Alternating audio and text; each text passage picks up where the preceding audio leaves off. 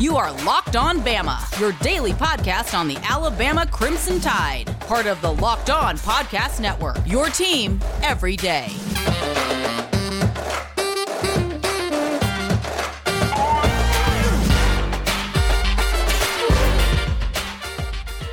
Hey, everybody, and welcome back in to Locked On Bama. Luke Robinson, that's me.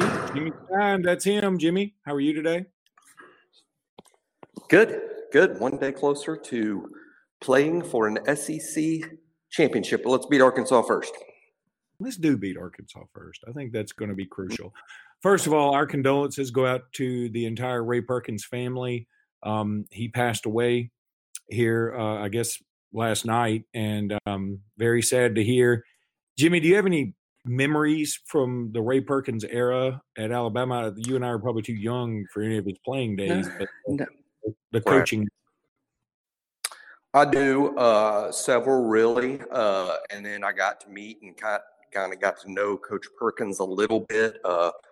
Even watched probably three or four games with him up in a box that he was in. So even in his late days, he was a huge Alabama fan, kept up with everything that was going on with the program, big fan of Nick Saban's. It was a real privilege to get to watch games with him. Just such a living history of Alabama football as he was.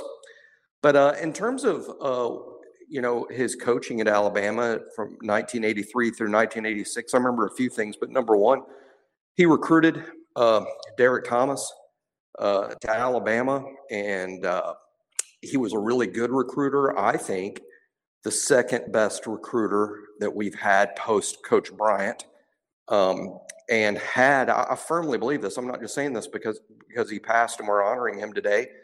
I've always said if Ray Perkins had stayed at Alabama and not left, I believe he would have won a national championship at Alabama at some point. I don't think he would have had the success that Nick Saban's had, but I do think he was on course to recruit a national championship winning team at Alabama because the recruiting just got better and better every year he was here. And it was really Ray Perkins recruits that were a big part of Alabama's success in 1989, winning the SEC when Coach Curry was here. So, big loss, great guy. I have several friends who knew him really well. And the best thing I can say about him is my friends that knew him really well do not speak more highly of him. I mean, the people that knew Ray Perkins were giant fans of Ray Perkins, the people that knew him well.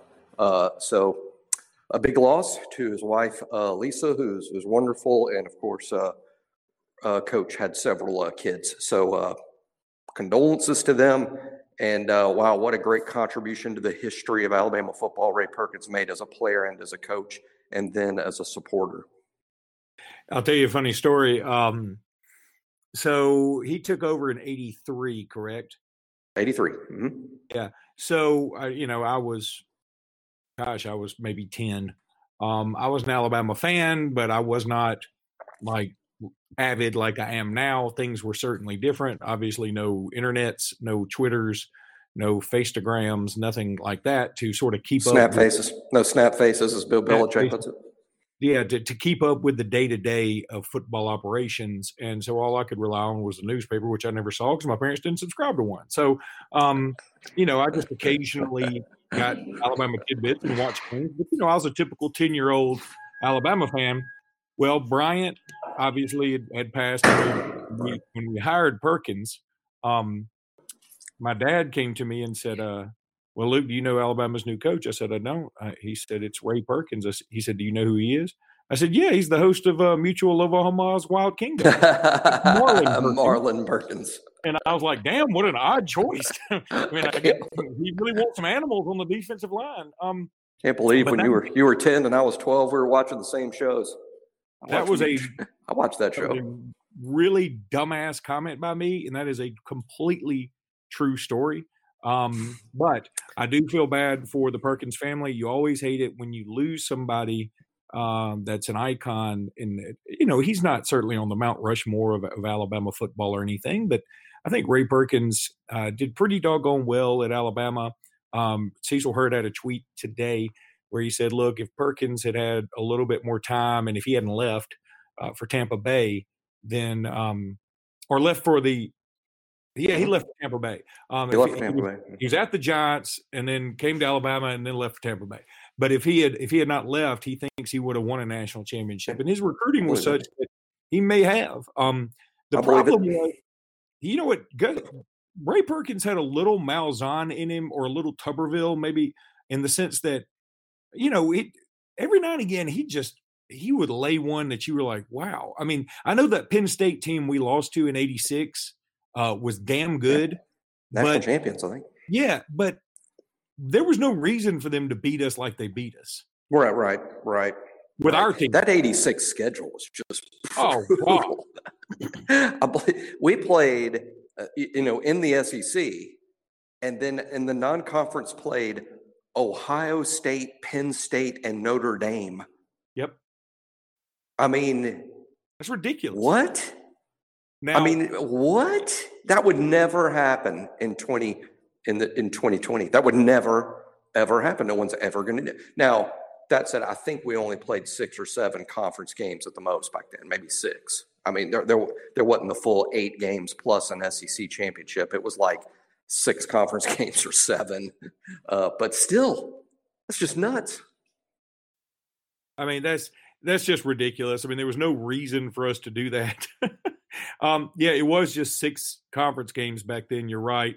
The non-conference. I asked him that one time. I can say it now. I asked him, I said, Coach, your 86 team, really good team at Alabama, the 86 team. Do you think that the schedule cost, I mean, was that a championship winning team, but the schedule was just too tough? And he said, no, I just didn't have enough good players. That was wow. It. Well, didn't have enough good players. Here, just going down memory lane real quick. That was the '86 game. Was obviously the kickoff classic. My parents went to that. I've already told that story about when my parents came back. They brought us this new toy that was sweeping that area. It wasn't made it down south yet, which was laser tag, and we were like the first people in Alabama to have laser tag. It was awesome. But what a game that was! And then we play Vandy, and then Southern Miss, and then at Florida, we win that game. Florida wasn't the Florida they were in the late 2000s or in the 90s, but they were still tough. Then Notre Dame at home at Legion Field. That game was pretty famous. Memphis State, they were still Memphis State at the time. At Tennessee, we were undefeated, ranked number 2. Penn State comes in at number 6. They beat us 23-3 behind DJ Dozier, I believe it was.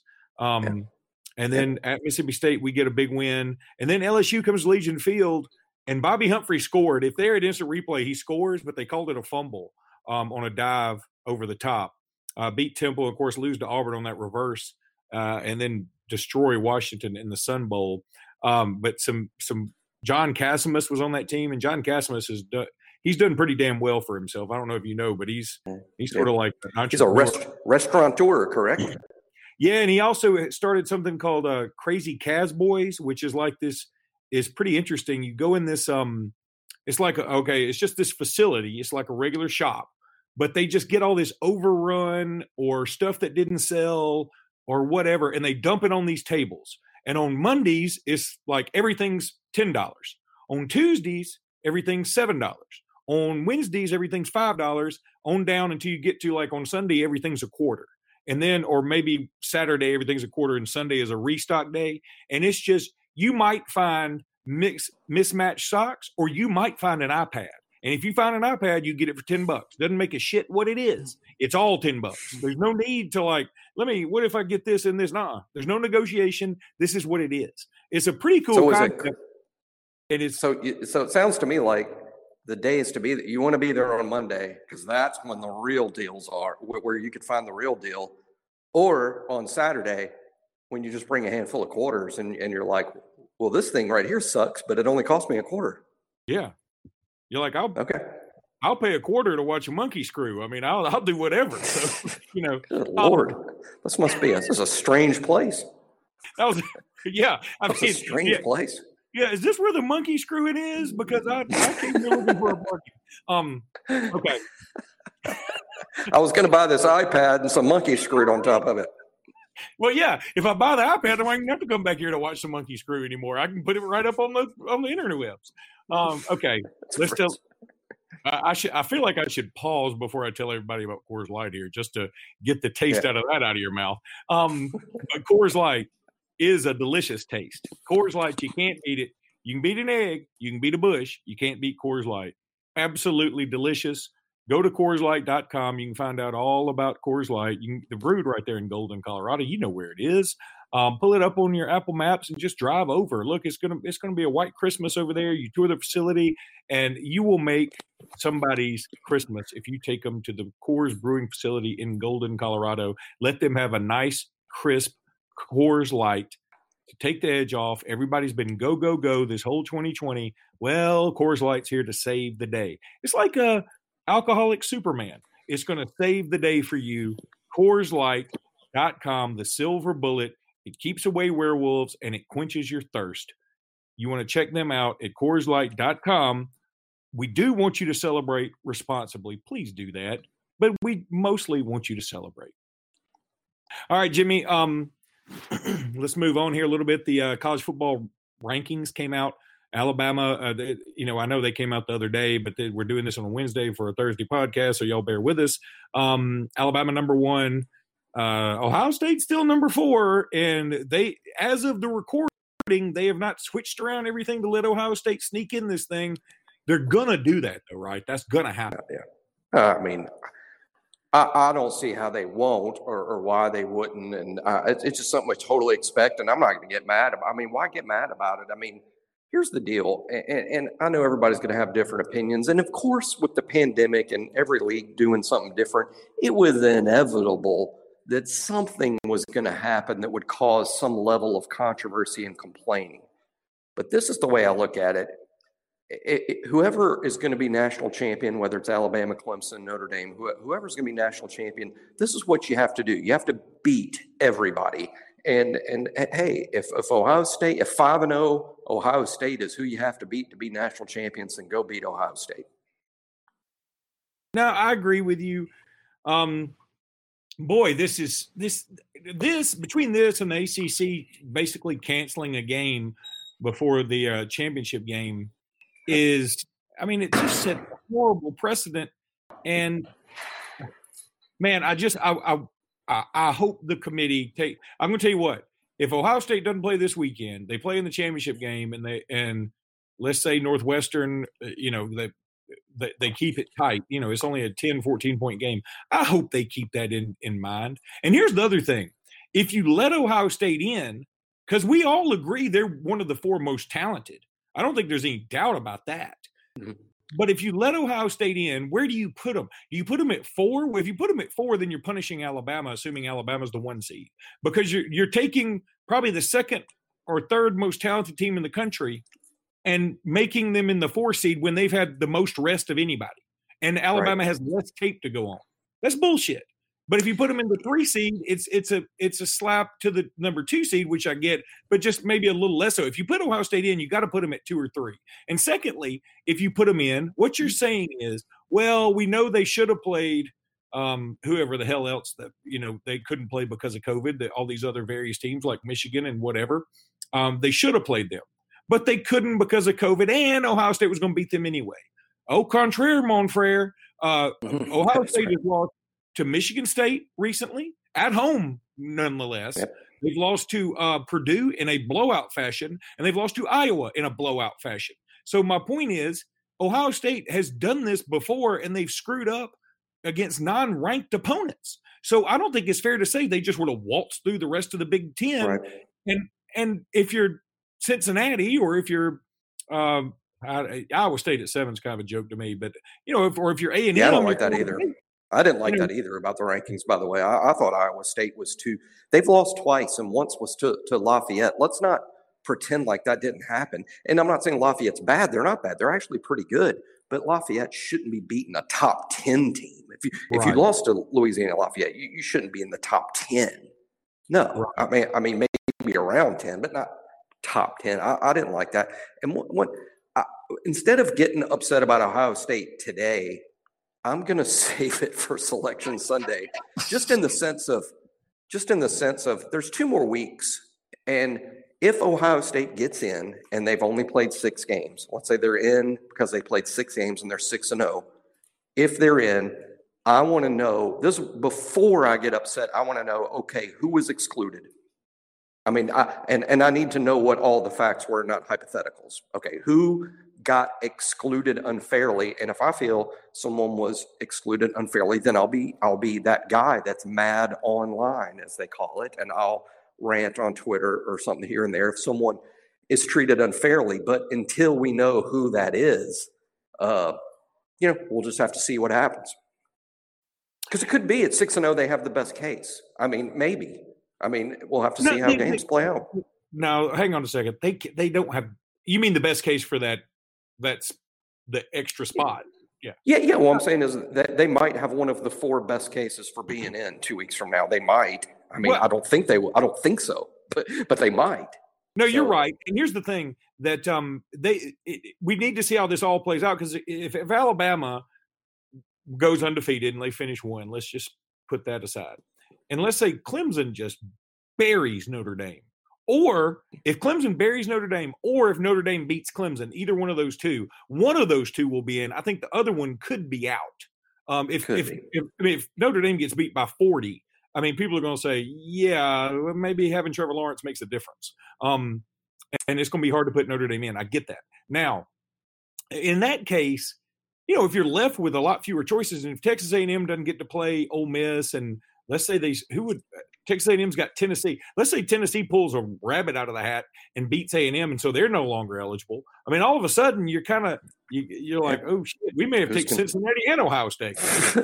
That's exactly right. We have to see how it plays out. I think it's a little misplaced to be, like I said, mad about it today. Now let's all be mad when that Sunday rolls around and Ohio State's in and someone got screwed by it. I mean, then let's get mad. But until that time, I'm going to hope that the committee takes the 4 best teams that have the 4 best cases to get in. And here's somebody no one talks about at all, and I don't know how many games they're going to end up playing. But if we're like, well, Ohio State played 6 games, and that's enough to get in. They're 6-0. Then what if USC finishes Pac-12 champs and they're 6-0? I mean, why are they being left out? So there's still, when I say there's a lot of football left to be played, that's not true. There's only 2 more.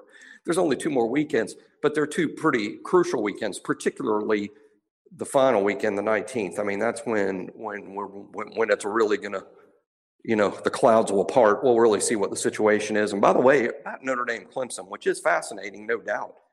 I was one of the few that picked Notre Dame to win the first time around. I'm not sure what I'm going to pick this time around, probably Clemson, but here's the theory. Notre Dame is better than Clemson. And there's evidence to suggest it's true because they played and Notre Dame won. And yes, Clemson was missing a few players, but I don't think missing Trevor was why Clemson lost the game, because DJ threw for the most yards ever thrown against Notre Dame in Notre Dame's history. So, we'll see. I think I'm not, put it this way, I am not going to be even surprised if Notre Dame beats Clemson again. Jimmy, let's take a break. When we come back, we're going to talk a few odd and end things. Okay, Jimmy, first of all, Jalen Hurts named the starter for the Eagles. And, I know some people may not feel this way. I do. I'm a Jalen Hurts fan now and forever, and for me, he's an Alabama guy, and I hope that when he's named the starter, he says Jalen Hurts, Oklahoma and Alabama, or Alabama and Oklahoma. I hope that's what he says, because I feel like that's how he should feel, and I believe he's the kind of guy that would do something like that, because he was a rent-a-cop at Oklahoma, but he's an Alabama guy. I mean, I believe his heart's in Tuscaloosa. I want to believe that. I don't know if it's true. I want to believe that, and I'm going to. I don't know that he's being put in a great situation here, though. Yeah, it's not a great team. I don't know. I've watched the Eagles play a couple times. I can't really explain why Carson Wentz is bad. I mean, maybe we'll find out later he's hurt, or I can't really explain, or he's never recovered from previous injuries. It's hard to explain. I guess it's like golfers, who are number 1 in the world, and then 3 years later, they can't even win their club championship. I guess it's like that. Maybe I don't know. It's hard to explain. I'm just happy for Jalen, and I remember, Jalen was bashed a lot by Alabama fans. Now I think a lot of it was the thirst for Tua to be the starter, and some just took that out on Jalen, which wasn't fair to the kid. But man, what a story! Jalen Hurts is one of the great football stories of the past 10 or 12 years.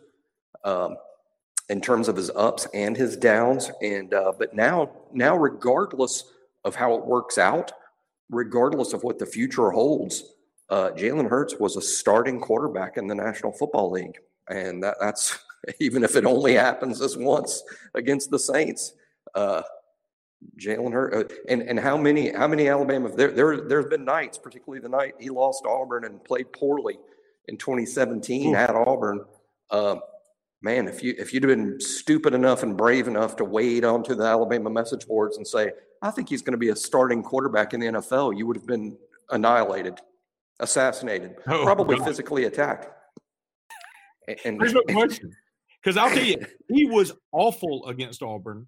And I think, boy, it's so easy to say, in hindsight, man, I think if we play two of that game at halftime or whatever, I think we win that game. I think we go undefeated. I really do. Now that may have changed, but that changed so much because Tua coming in when he did is so magical for him and Devontae and the program and Najee for that matter. It's I don't know that I would trade that. I mean, fine, we lost the Iron Bowl, but we got the biggest prize, and I'm fine with that. And it's just interesting. I don't think the Eagles play the Dolphins, but how interesting would that be? And you go back to even the Clemson game. I mean, in the semifinals that year, Jalen played like crap that game. He played awful that game. And they were going to make the switch until we had the pick six, if I remember right. Yeah, they went into I know from it just being obvious and from inside the program, the plan was, Tua got a lot of practice. Tua looked good in practice. I think you actually went to one of those practices. And the plan was, okay, if Jalen's going to start and we'll see how it goes. And if the offense needs a spark, if things aren't working out, then we're going to go to Tua. But what happened was the defense was so good that night, really good defense. I guess that was the last Jeremy Pruitt defense. The defense was really good. Once we were up a couple of scores, it was apparent Clemson was not going to get in the end zone or be much of a threat. So they never made the change. But they were prepared to make the change that night, and that's what led to making the change in the Georgia game, is they were going to do it against Clemson. And I think, in retrospect, the fact that we're going to do it against Clemson tells me that, I don't know if regret is the right word, but after the Auburn game and the analysis of that Auburn game where Jalen didn't play well, I think there might have been some, probably should have had Tua better prepared, or maybe we just should have gone with Tua because it was the very next game. The decision was made, okay, we're going to go to Tua next time. And hey, it worked out. I mean, the thing is, it worked out. We're a national champion and could have easily have been the national champion the year before and with Jalen as a freshman. And I think his career would be looked at differently if the defense had made a stop in its one final drive of the year. Then ironically, we would look at Jalen a little differently, I think. But he's an Alabama legend to me. We have lots of great players, but to me, Jalen is a legend. And I'm really happy for him. The Eagles just need to put a better team around him. They're likely to have a top 10 pick. I was looking at the top 10 today, and here's two teams picking in the top 10 that could really use an outside playmaker at wide receiver are the Eagles and the Dolphins. Yeah. Both picking the top 10. Could Waddle and Devontae both go in the top 10 to the Eagles and the Dolphins to play with Jalen and Tua? Could. Those two teams are picking in the top 10, and they need outside playmakers. They do.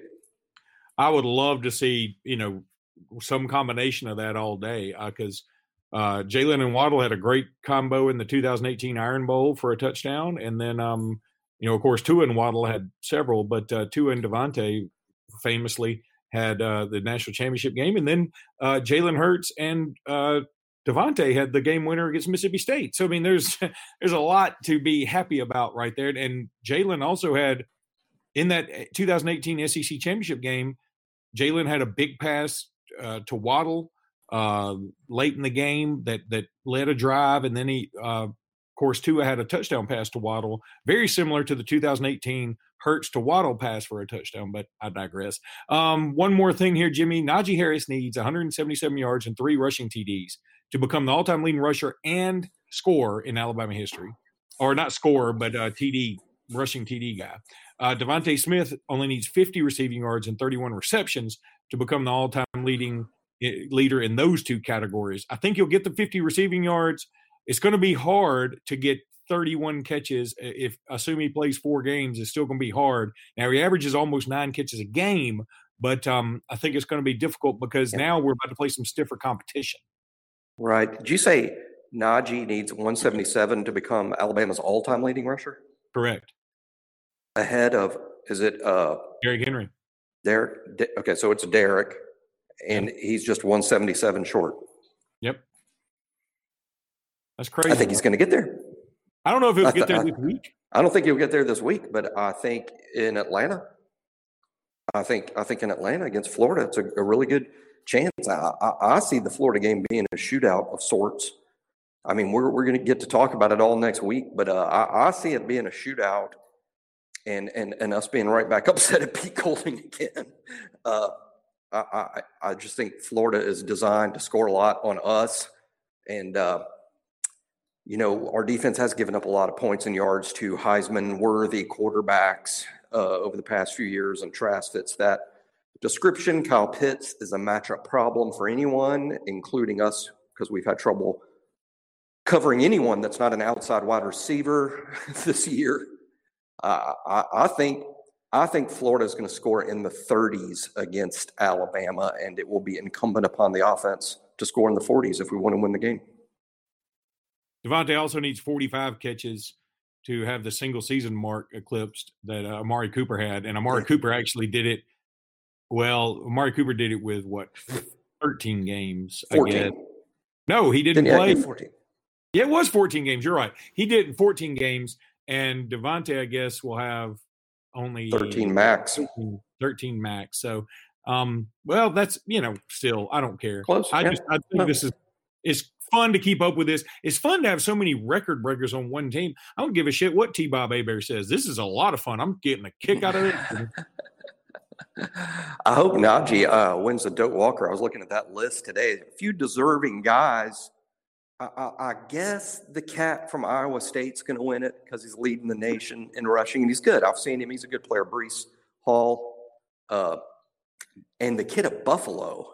I guess you can't win the Doak Walker when you're at Buffalo, but that kid is like breaking Barry Sanders records. I mean, the kid at Buffalo has been really productive, but my guess is Najee will finish second behind the cat from Iowa State, but he could win it. He could.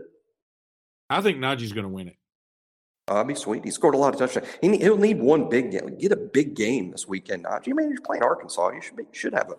I'm going to say he has a chance to have a big game this weekend and the next weekend. Yeah, and with everybody watching, I'm not sure when the votes are due in on those kind of awards or how it's determined. But I think the Alabama, Florida, Clemson, Notre Dame doubleheader is going to get monster TV ratings. Monster TV ratings. Oh, God. That's going to be like if you said, hey, we're just going to have Sarah Jean Underwood and Kim Kardashian naked on E. Y'all want to watch that? I'll take that over the monkeys at Casimus's place. Yeah, but I didn't tell you what the monkeys look like. What kind of monkeys? Introducing a baboon. We call her Sofia Vergara. Oh, Banana Montana. I like that. How about that? All right, buddy. I got to get out of here, ironically, and do a show called Auburn Blitz. So I got to run, but roll tide, everybody. Roll Tide.